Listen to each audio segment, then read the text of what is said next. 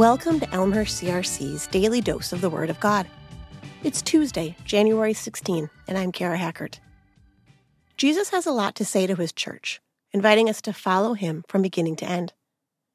Today, we are reading from Revelation 2, verses 12 through 13. To the church in Pergamum.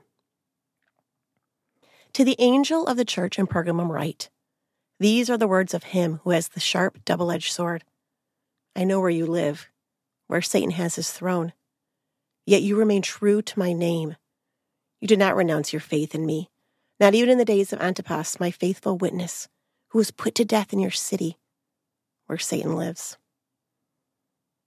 Here we start Jesus' message to the third church, the church in Pergamum.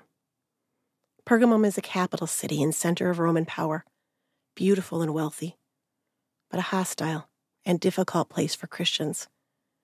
It was a center for the worship of pagan gods. Jesus says that he knows where they live.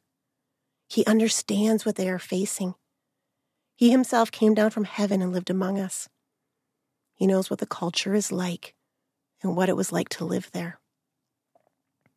He goes on to say that they remain true to his name. They did not renounce their faith, even in the face of persecution.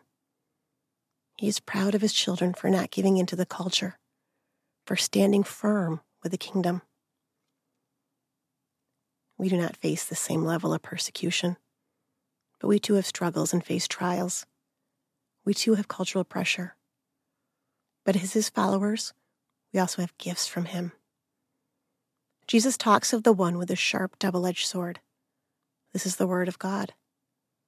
We have the Word of God, and we know how he wants us to live, to stand firm, but to also stand together. He has blessed us with fellow believers, to take care of each other in love and grace, to support each other, comfort each other, and help each other in our struggles.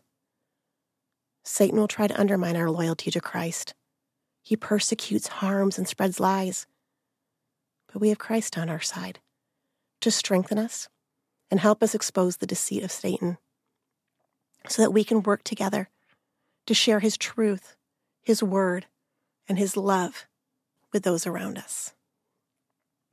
Let's pray together.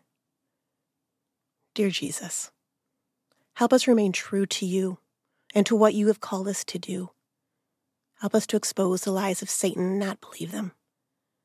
Please strengthen us and help us to stand firm.